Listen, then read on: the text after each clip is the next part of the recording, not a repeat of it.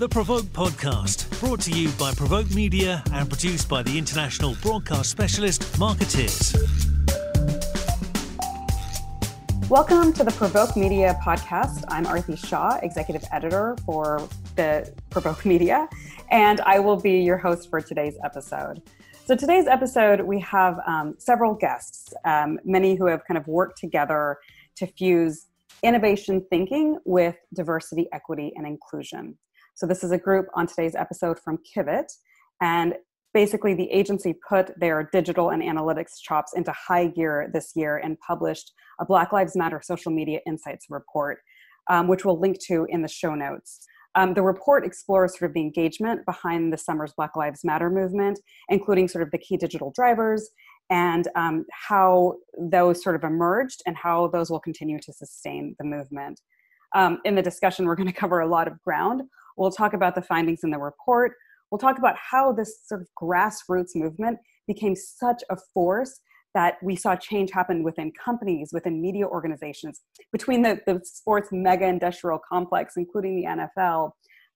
We'll also look at some of the key takeaways for brands. And we'll also look around the corner at sort of what consumer expectations will be in 2021 and how racial equity and the Black Lives Matter movement will look as we kind of move into the new year.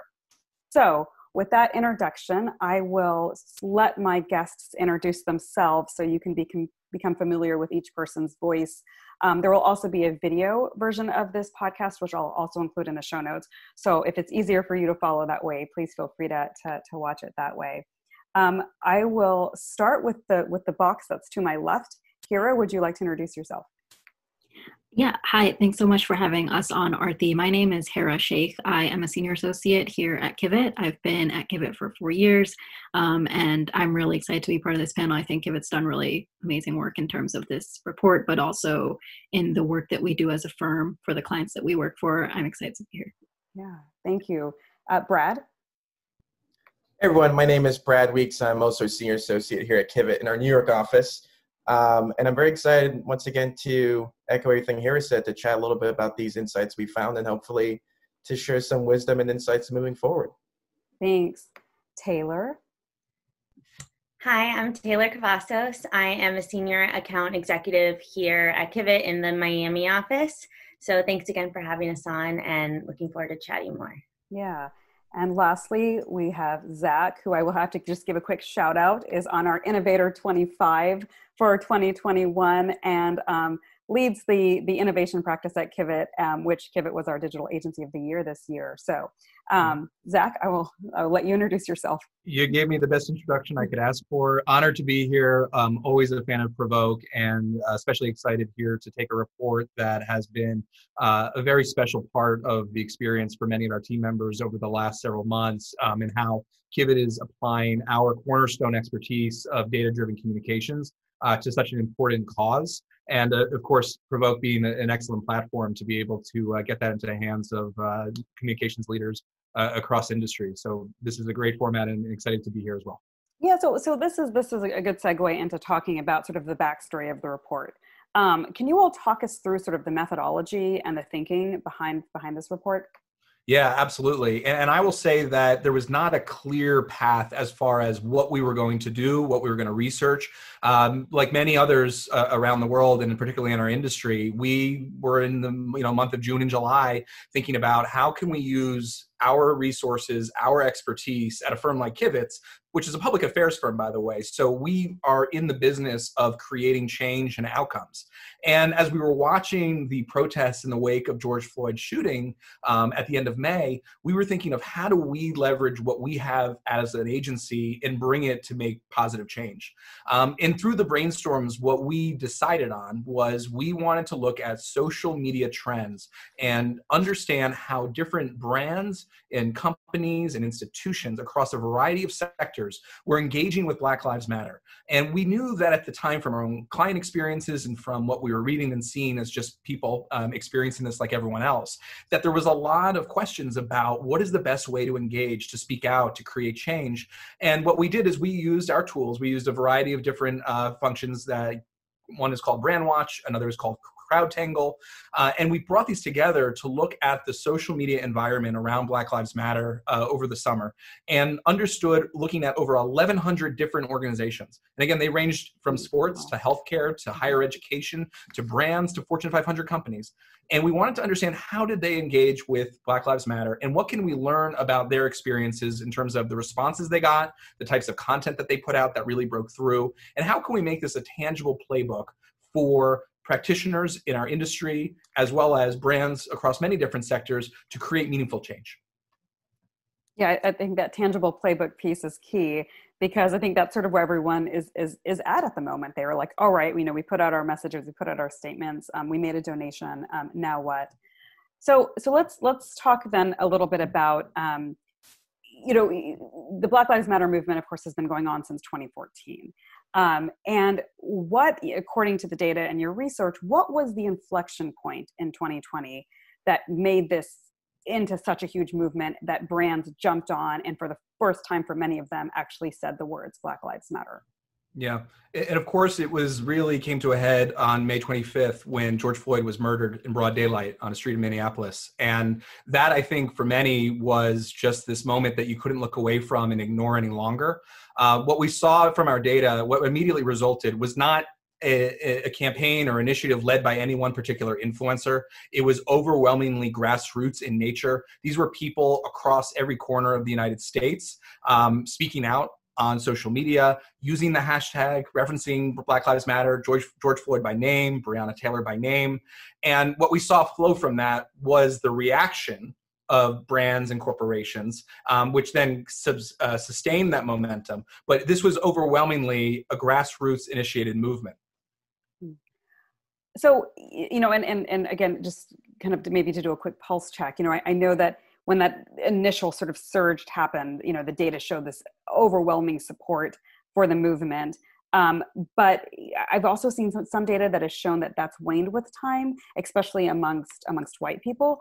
I'm just curious sort of what your data saw around this sort of ebb and flow of that. This was actually one of the most fascinating trends. And we looked at three things that really validate that this is a expansion, and an unprecedented expansion of the movement that previously existed, and that was really reaching new types of audiences. On one hand, geographically, we saw the surge in engagement with Black Lives Matter come from places you would not really expect it. Non-diverse states, whether it's Kansas or Utah or Idaho or Alaska, they saw the biggest increase in social media engagement with Black Lives Matter. Second, you might hear places like that suddenly engaging with this movement and think, well, was it all positive, or was this type of misinformation, which we know was part of the information environment around Black Lives Matter? We can't deny that. But when we looked specifically at how people were talking about Black Lives Matter, what links they were sharing, and also how people were using emoji reactions on a social platform like Facebook, we found it was overwhelmingly positive. And that is a validation not only for the movement being on the right side of history, which we know it is, but also for brands and corporations debating, do I engage here? Am I going to face some sort of backlash? And what our data showed us was that as these audiences grew and really engaged, that it was actually with a very positive sentiment, overwhelmingly, is what we found. And then the last thing, just as a note about the trend in terms of audiences engaging that we saw really stand out, was that post George Floyd, the people who were engaging online with Black Lives Matter were much younger. In terms of the under 24 demographic, that really drove a lot of the expansion of the engagement online. Whereas prior to George Floyd, it had skewed a bit older than that. So we saw this new demographic shift in terms of the social media conversation. So let's step back for a minute, and you had mentioned this was truly a grassroots movement. Let's sort of follow that trajectory a little bit. It would be great if someone could kind of explain the inception all the way into this sort of real life protests that were happening that resulted in real tangible change that we saw. You want to kind of take us through that journey? Sure. Yeah, I can talk through that. So something really interesting that we found in our report was that the most shared link that had anything to do with Black Lives Matter or used the hashtag was actually something called a card link. And this was created by a 17-year-old activist named Nico. Card is basically a very simplistic landing page. It has a bunch of links where you can have calls to action. So that includes signing a petition, learning how to vote, making a donation. So what we found was that you really saw the narrative of quote unquote slacktivism, which has been prevalent pretty much for the past several years, where people question the importance or the effectiveness of like changing your profile picture, something like that. We saw that turn on its head with this movement. And I think the Black Lives Matter activists, the young grassroots activists, were so masterful in making sure that the anger and the visceral reaction to what we saw happening on the streets actually translated to online action.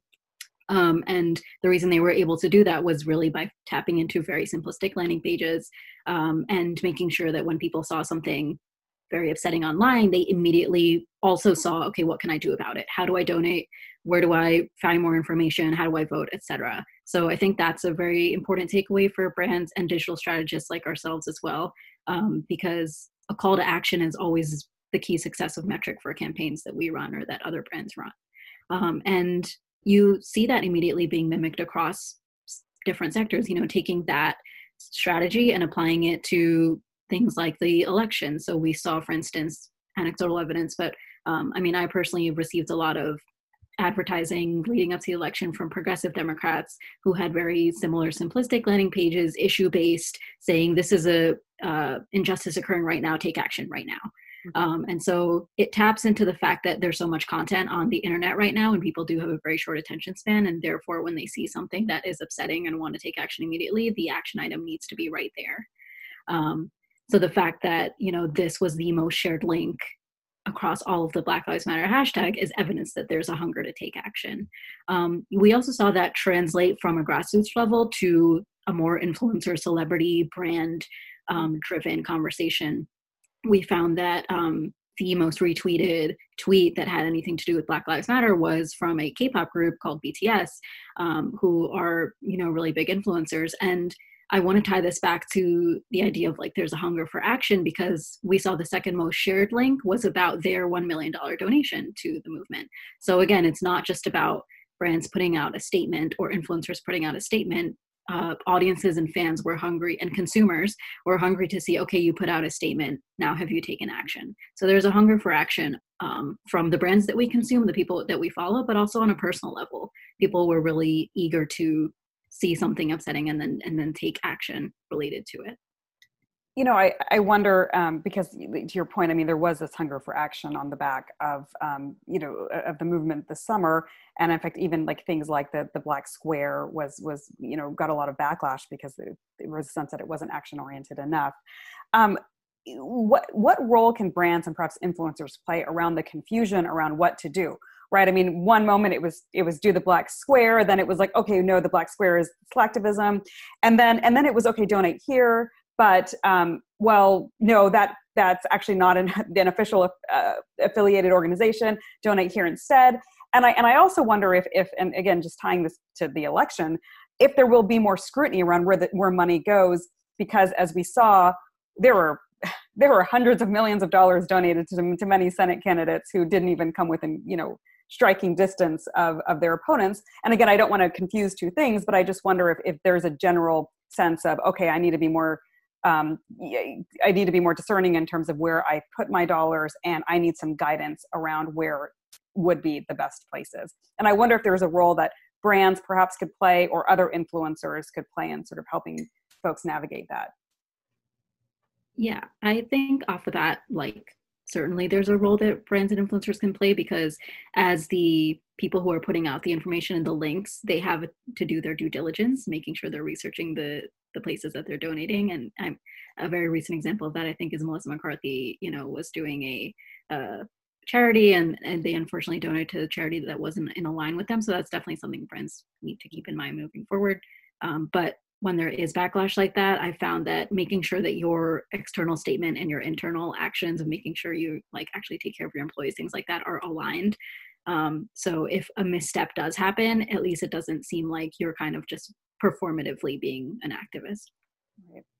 Well, and I think what your question addressed too was both on a personal level or even as a large corporation when you mention about the brand. So in our report, a brand who we kind of identified as doing it right and had an ongoing campaign was Ben & Jerry's. They were one of the first companies to have a really strong statement. We must dismantle white supremacy, and they created graphics associated with this tagline. They created a text and email campaign for specific cases, such as the hashtag Justice for Jake campaign that they launched, and they even took that towards their consumers by making a new flavor. I think it was called Justice Remixed. Mm-hmm. And so this kind of shows how they created a hashtag and a trend and really almost bought into this movement, but also it was an ongoing campaign. So you mentioned, what do we do? Do we post a black square? And I think a lot of it comes out of the authenticity of it. Ben & Jerry's campaign, we saw their growth over a month, over 30%. And because they were so active on Twitter, our report also shows that they were able to tap into a younger demographic. We saw the age of Twitter users posting about hashtag Black Lives Matter really grow in the younger 17 and 18 to 24. So I think this shows how they kind of use the momentum on social media to also, get to their consumers and as a business, make money off of it while reaffirming their company values. And the last thing I'll say and use an example is you talk about it personally. I'm a local artist here in Miami. I used to actually get a lot of my profit from in-person art fairs, so kind of had to transition to digital like everyone else. But what I did is I essentially told everyone on my followers on social media, I said, if you donate $50 or $100 to the Black Lives Matter official movement or the AACP, I'll send you a piece of free art. And I thought that really put the ownership on them to show me a timestamp receipt of where they wanted to donate. And people love free stuff. So it resulted in a piece in Time Out Miami. And it was such an organic growth for me. And I'm not, bragging big numbers. I think I went from 150 to 250. But I think that really shows that just being authentic, you can really get organic growth that way. Yeah, thanks for those examples, because I think that's sort of what I was wondering is, there seems to be an opportunity for brands to take a leadership position and say, here's where we're donating, here's why, here's where we're saying, here's graphics that we're using. You can share these as well. Because there does seem to be a void, or at least in the early days, there was definitely a void. And it seems like now that, we have some space between us, in the initial movement, again, there's probably confusion around wait, where should I be sending money to now? What should I be doing now?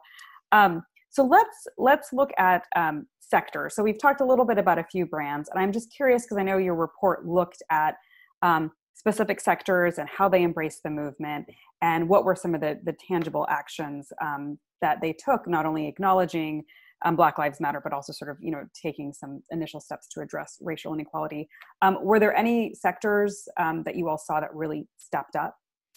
Yeah, I can give an overview of the different sectors we looked at. And then I think just to give a little bit of a punchline away, there was really a very meaningful change and engagement from sports.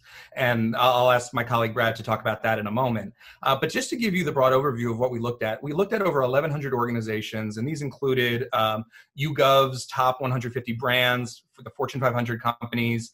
We looked at Nonprofit Times top 100 nonprofit organizations. We looked at the U.S. News top 250 universities in the country. We looked at all the sports teams of the major four leagues. And we also looked at the top healthcare and hospital systems based on Becker's ranking. So we're really looking at a swath of American society and the organizations that are most prominent in it. And what we found was overwhelmingly that there was, as I said earlier, positive reaction to the posts and the statements and the content and the commitments that were being made on social media by these organizations. But in addition to seeing just increased engagement and increased outspokenness, we actually saw that compared to the regular programming of these organizations, what, for example, a nonprofit would normally put on its social media feed, what a hospital would normally be putting out mid-pandemic, we found in every instance of the sectors I listed, there was higher engagement across the board. So these types of posts about Black Lives Matter, about racial injustice, about equality, this was receiving outsized attention compared to the normal programming that you would come to expect from these organizations. As we kind of go into that funnel of which sectors really stood out, prior to George Floyd, universities were really the sector that had had the most engagement on Black Lives Matter issues in terms of using the hashtag or referencing Black Lives Matter explicitly. The Fortune 500 had the least amount of engagement. In fact, there was only a small handful of companies that had had any type of mention of Black Lives Matter prior to June of this year. When we look at sports, this is the most interesting story, and I'll turn it over to Brad in a moment to elaborate a bit. But just to give you perspective of all the teams we looked at prior to George Floyd, there was only 1.6% of the teams we looked at, just under 2%, had actually said Black Lives Matter. That went up to 2/3 of teams in the months following George Floyd. And I think it was not only just the volume and the sort of the scale of engagement, but it's how that engagement took place, which I think is super meaningful and also sets, I believe, a standard for what brands and organizations can look to as they think about what their playbook is going forward. Yeah, and I mean, what staggering numbers there. I mean, less than 2% to 2/3 of the teams. Brad, I will let you elaborate on sort of that movement in the sports sector.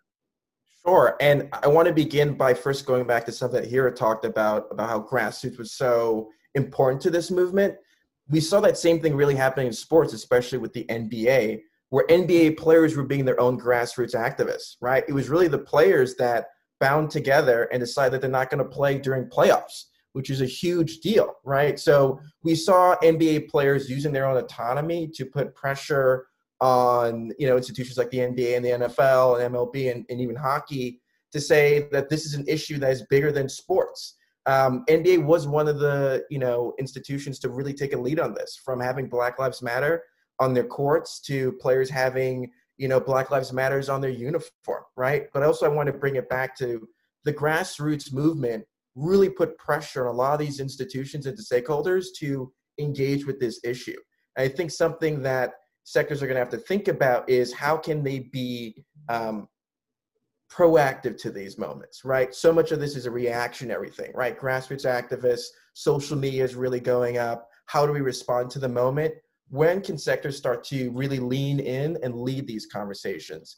And one of the point I really want to highlight, just to show how Black Lives Matter really exploded, everyone from Korean pop groups to ice cream companies to sports teams felt as though they had to lean into this conversation, right? I think this was a huge moment where we saw Black Lives Matter transcend whatever quote unquote niche political view that some people may have lumped it into, and really saw that this was an issue where racial equality was going to be discussed across every sector. So I think it's important for folks listening to this to think about, no matter who you are, what institution you work in, what sector you work in, racial equality is going to be a part of the dialogue. And it would behoove you to start to reflect on that and see how you can start to lead that conversation instead of lagging behind and responding to it. So Brad, I want to touch on what you said about this being sort of proactive versus reactive, right? I mean, a lot of the responses we saw over this summer were really reactive, right? We saw these media companies do mea culpas around, discriminatory policies they've had within their own editorial teams and their own editorial judgment. We saw, companies raise their hands and say, we need to do better. What would be an example of companies, and perhaps, you came across one in your research, and maybe in addition to Ben and Jerry's, because obviously they, they're really well established as being proactive here. What's a model around what that would look like to be proactive instead of waiting for the next crisis to hit and then kind of backpedaling as quickly as you can? Well, one thing I would say is actually a lot of these major corporations and institutions actually have an opportunity to shift the narrative, right? Because so many of them were silent beforehand. It's not like you have to flip and convince someone, right? So you still have an area of opportunity in the public where they're undecided on where you stand, right? So I think the moment is really ripe for these institutions to be bold. One thing I want to emphasize is Ben and Jerry's has always been this way. They were founded by two leftist folks in Vermont. They've always preached about social justice and equality, and they've always been bold about that, right? And now they're still one of the most successful companies across the world, right? So I would just encourage companies who are still, who have been silent beforehand, that this is actually a moment where you can take a stand and should take a stand, because the issue of Black Lives Matter is not going to change because there's a new president, right? It was founded underneath Barack Obama, our first Black president in 2014, went through Trump, and will probably go through Biden. right? So this issue isn't going away. Luckily enough for folks who were silent, you have an opportunity to shift the narrative instead of actually try and challenge it, right? So lean into it, because these conversations that used to be sort of taboo no longer have that stigma to it. It's out there in the open. Right, and I think, to kind of give a plug to Ben and Jerry's, they have been talking about this for a long time. In fact, Sean Greenwood, who's their head of public relations, who was also on the innovator list this year, he spoke at one of our events, and I think it was our New York event in 2018, and he was there on stage talking about Black Lives Matter, racial injustice. At a time when, Zach, to your point, were there any Fortune 500 companies that had uttered those words before? So I think that's an excellent example. And you also touched on the new administration that's coming in January, and I wanted to explore that a little bit and talk about how that might change the conversation. We saw purpose ramp up so much, in particular in 2017. And part of that was, this sense that there was a void in the federal government around some of these big social issues, and that we need the private sector to sort of step in and sort of, help fill that void. With a Biden administration, do you think that pressure will look different? Or do you think, the toothpaste is out of the tube, it's too late, we are now amid a movement that we're not turning back on? I'll say that overall, I think that, especially working from both experience and what we know to be true, that the Trump environment has created a lot of tension around how companies act in the external domain. You're worried about the current president, Trump, reacting and engaging with a brand negatively because of something you said. I don't think we're going to have that issue under the Biden administration. And in fact, I think as it pertains specifically to Black Lives Matter, we're talking about a president-elect who has made racial equality one of the 4 key agenda items as part of his transition, and who is currently walking the walk in terms of staffing his administration with a very diverse array of people that look like America. So I think you're going to see that entree for organizations, corporations to really heed the types of best practices that we identified in this report, and that we've talked about so far in this podcast. Being authentic, going beyond words and committing to action, being bold, speaking out quickly, not waiting, being proactive even. And I would also say another trend we saw constantly among the content that was really performing the highest was when it wasn't just an anonymous organization putting out a statement or a quote. It was when a CEO was either putting their face or their name to what that statement was and really humanizing it, because it's a human issue that we're talking about at the end of the day. And I feel like under this new administration, one that was coming and being elected based on this ideal of decency and empathy, I have to think that we're going to be in an environment that's going to be much more welcoming and encouraging to corporations to speak out and to be engaged. So that's another question I have is if I'm a brand and I'm coming to you and I'm saying, all right, so I want to do all of these things, but how do I measure success? What does that look like? What would be your counsel to brands? And I'm sure there's no one size fits all, because everyone's sort of, not everyone is Ben and Jerry's. Some folks are kind of later to the game. But are there any general rules that people should take into account when sort of evaluating their initiatives around Black Lives Matter? Go first, and then I'd love to hear from others. But I would say that, and Hira actually brought this point up to me the other day, but that in this COVID environment, one of the big behavior changes we saw was the turn towards online. People are online more than they've ever been before. We get it every week when we wake up on a Sunday and we get the time spent on screen time from Apple and we want to shut the phone and not look at it again. But the reality is this is a behavior shift that is likely going to stay. And the infrastructure that's been created around Black Lives Matter and other social justice movements is going to be very digitally driven from here on out. That's not going to change. So I think the metrics that we looked at in this report are going to continue to be important, because because digital is going to be continue to be the venue where organizations and entities are going to have a lot to say, and a lot of their time and resources in terms of advancing their external communications on these issues is going to be in that online domain. So to the point that we look at how people are reacting in terms of sentiment, in terms of how people are engaging, in terms of clicking and looking at your content, I think the signs that we've seen and that we've discussed so far in this discussion are showing that organizations have an active, engaged audience that are willing to respond very positively when you speak out.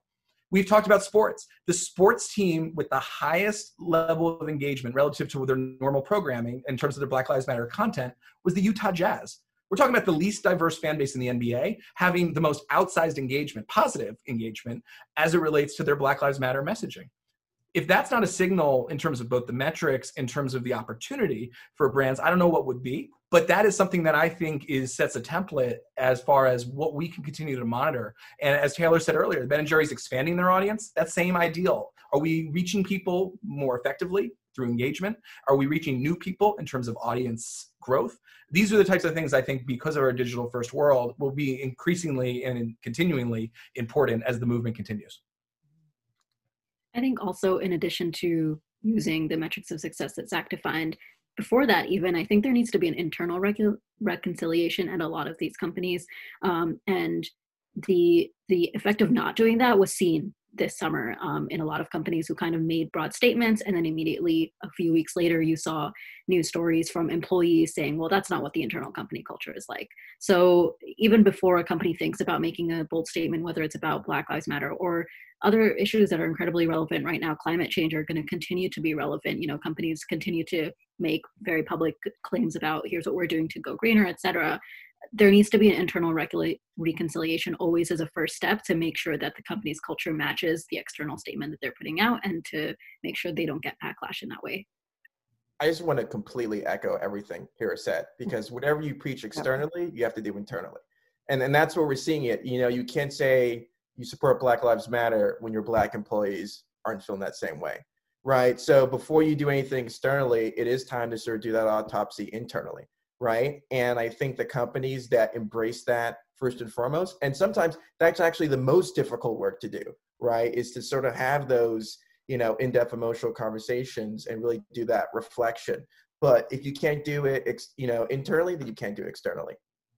So I'm going to ask, you know, about, do we need to be on the lookout for a counter movement? And this is, I'm coming at this from a very Silicon Valley perspective, and I don't know if you all followed Coinbase, and the statement that they made, I think it was probably in September at this point, where they basically said that they are not going to get involved in any social issues that are not directly related to their business. And I think their exact words were, we're not going to be in an activist culture, we're going to be a mission-driven culture. And, you know, and that was, it of course was met with a lot of backlash, including, you know, Aaron Levy, this founder and CEO of Box, came out and said, you know, this is not the right tack to take. But there was enough momentum that Coinbase got from, you know, the VC community, you know, from other companies as well, that basically said, yeah, I mean, the summer was really a distraction, and, you know, we need to just kind of be a little bit more heads down and focused on what our business objective is. And so, are you all anticipating that to gain traction? What were your thoughts on that sort of the CoinGate? I have some thoughts. What I think was important about this summer is conversations that used to be taboo became normalized. I think COVID-19 forced us all to talk about mental health, and, you know, how do we take care of our employees who are either sick or have lost loved ones or are dealing with isolation and loneliness. The Me Too movement forced us to talk about gender inequality in a way that we've never done before. And I think to label those issues as just activist movements instead of seeing the humanity behind it, I just think you will end up deterring that talent. You know, you will deter the Black talent. You will deter women from that as well. Like, I just think if you shy away of just like, well, we're going to, you know, totally remove politics, is impossible, right? So, you know, a question I think, you know, companies and organizations are going to have to deal with is, can I be apolitical? Is that even a pathway to take in this day and age that is so politically charged? But I do know, like, you hear stuff like that and you end up deterring that kind of talent. Yeah, no, I think that there was a lot of privilege kind of baked into that perspective, and I think they did get called out for that. Zach, did you want to add to that as well? I'm sitting here just looking at a report and seeing, again, among nonprofits, which might have more implicit activism to them than a corporation, but the top most overperforming post from a nonprofit that we looked at came from the Nature Conservancy. And they actually posed this question of, does Black Lives Matter really impact our mission in the post? And they said that environmentalists cannot remain silent. They said, yes, it does. It is relevant to our mission. And that we must speak out because where injustice reigns, whether it is unequal access to nature, unfair and inequitable laws, or police brutality, we must all do our part to push for change. And that's how they addressed it. And that was the most overperforming post of any nonprofit speaking out of Black Lives Matter. And I take what Brad said and I take everything we've said on this discussion, and I feel like that crystallizes a lot about wherever you are, whatever it might be that you think your mission is and focused on, that there's a moral imperative to look out for people in our society. And I think we've shown the growth of a movement based on that principle, and we've shown how brands and organizations have reacted to it. And that has stretched, as Brad said at the very beginning, across sectors and all organization types. So I know we have to wrap up soon, but I have two quick closing questions. And one was, one thing that really stood out to me in the report was that Nordstrom's was the first Fortune 500 company to post about Black Lives Matter post George Floyd's murder. And I'm just curious if your data indicated at all, what drove them to be first. Yeah, it's a great question. And from the outside, I don't know what the internal discussions were like, but I'll tell you that when we looked at the post, it was not only, it was a statement from Pete and Eric Nordstrom. So when we said earlier that this was a message from the very top, clearly for a company to move that quickly and to attribute the family name of the company to that statement, it clearly was a directive that showed, if I would suspect behind the scenes, that this family was very much aligned with what this statement was and made it happen very quickly. And I'll also say that as we talked today about the importance of being proactive and being early, this was the first post, as you said, Arthi, from a Fortune 500 company or any of the consumer brands we looked at, and it received 90 times more engagement than any other post that Nordstrom would typically put on its Facebook page. So again, they saw this opportunity, this imperative, and in fact, they were rewarded in a sense because their audience clearly responded to it positively. So I think what we can close on the open-ended, and I think we touched on this throughout the discussion, but let's have it be sort of a pointed question. What's next, and what would be the key takeaway for brands going into 2021? Well, this is Taylor again. Just looking at some of our conclusions or what we found in our report was, going beyond words and committing to action. So right now we've talked about digital campaigns and what companies can do in, responding to the Black Lives Movement through their CEOs and successfully doing so, like Nordstrom. I think it'll be interesting to see what companies do to continue this course of action in 2021. The atmosphere of the onset of the reemergence of this movement tied right into, the onset of COVID. And then it was also a census year and an election year. So there was a really big push for individual action. And I think it'll be interesting to see how that translates next year. And again, I think the authenticity of it is so important.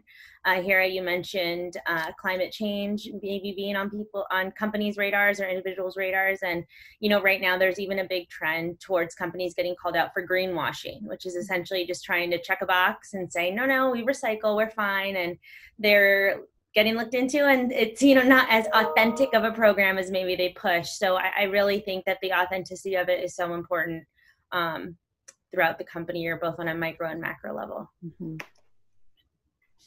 Taylor, I wanted to, one thing I've been thinking about, and it's come up a couple of times in conversations, is, and I don't know if brands I'm sure they have this on their radar, but as we go into 2021 and further, there's going to be Supreme Court decisions that are made around voting rights, that are made around LGBTQ rights, around dealing with systemic racism, around the environment. And I do think there is going to be an expectation for brands to have a response when a pivotal decision is made. And so it's just something that, again, like to your point about the environment and greenwashing and some of these things, like I do think there's going to be some challenging terrain for companies, depending on how the Supreme Court decisions come down. Also, I think moving forward, the context of this report was looking at the surge of the Black Lives Matter movement over the summer. But I think another key takeaway for brands and companies is that this isn't a one-off thing, because a lot of the issues that this movement brought to light was that race, and Brad mentioned the Me Too movement did a similar thing with gender issues. These things are systemic, right? So when you're dealing with something like the COVID pandemic, it also brought to light the disproportionate impact of the lack of healthcare or the impact of the pandemic on Black, Indigenous, people of color communities. So that conversation came up in healthcare, similar to Earth Justice, bringing it up in the context of climate change and energy justice. Again, these things are not one-off. Yes, police brutality was at the forefront of this, but companies and brands need to keep in mind that systemic race and gender issues are endemic to all of the infrastructures that we live in, and they need to take that into account. Just as being a better corporate citizen, making sure that all of their business practices try to address those issues across the board. And I would just quickly add, once again, you can't say Black Lives Matter if you don't take care of your Black employees. So whatever you want to preach externally, you have to first be able to validate that internally. And to the point of 21 being a year of even more social issues and whatnot, what we've seen happen this summer is that the old taboos and myths around workplace conversations and what's inappropriate, whether it's talking about race or gender or class, are eroding. We're now entering a workplace where folks our age want to, the question I hear a lot is, can I bring my full self into the workspace? Which means my full identity, right? So that's your sexuality, that's your religion, that's your race, that's your gender, that's your class. What we're hopefully will be trending towards is a normalization of these conversations, which I think will actually make a healthier and more effective workplace. And I hope, companies begin to embrace that and not shy away from it. Yeah, one of the things that came up in a conversation I had over the summer was there was a Black psychologist who I interviewed, and she said she's tired of these conversations being called hard. She said, hard is solving COVID-19, it's solving the pandemic. Validating somebody's humanity shouldn't be a hard conversation. We also had the CCO from the ACLU on our podcast this summer, and it said that the words white supremacy just weren't uttered in organizations until this year. I mean, it was, to your point, Brad, it was a really taboo thing to say. And now, I mean, it's said, we've normalized that. And talking about white supremacy, talking about white privilege is key to addressing the issue. It can't just be, an onus on people of color and, let's make a few hires. Well, this was such a great conversation, and I feel like there's so much more we could say. And luckily that we have an opportunity to do that, because we're going to follow this podcast up with a feature story in which we'll dig deeper into a lot of these key issues. So please take a look out for that. In the meantime, we will have the link to the report here in the show notes, as well as a video, so that, for anyone who wants to follow along with everyone. So again, thank you to my guests. You all were fantastic. Such a great topic that needs to stay on the forefront. So I hope that we have you all back again one day. Thank you. This is great. Thanks, sir.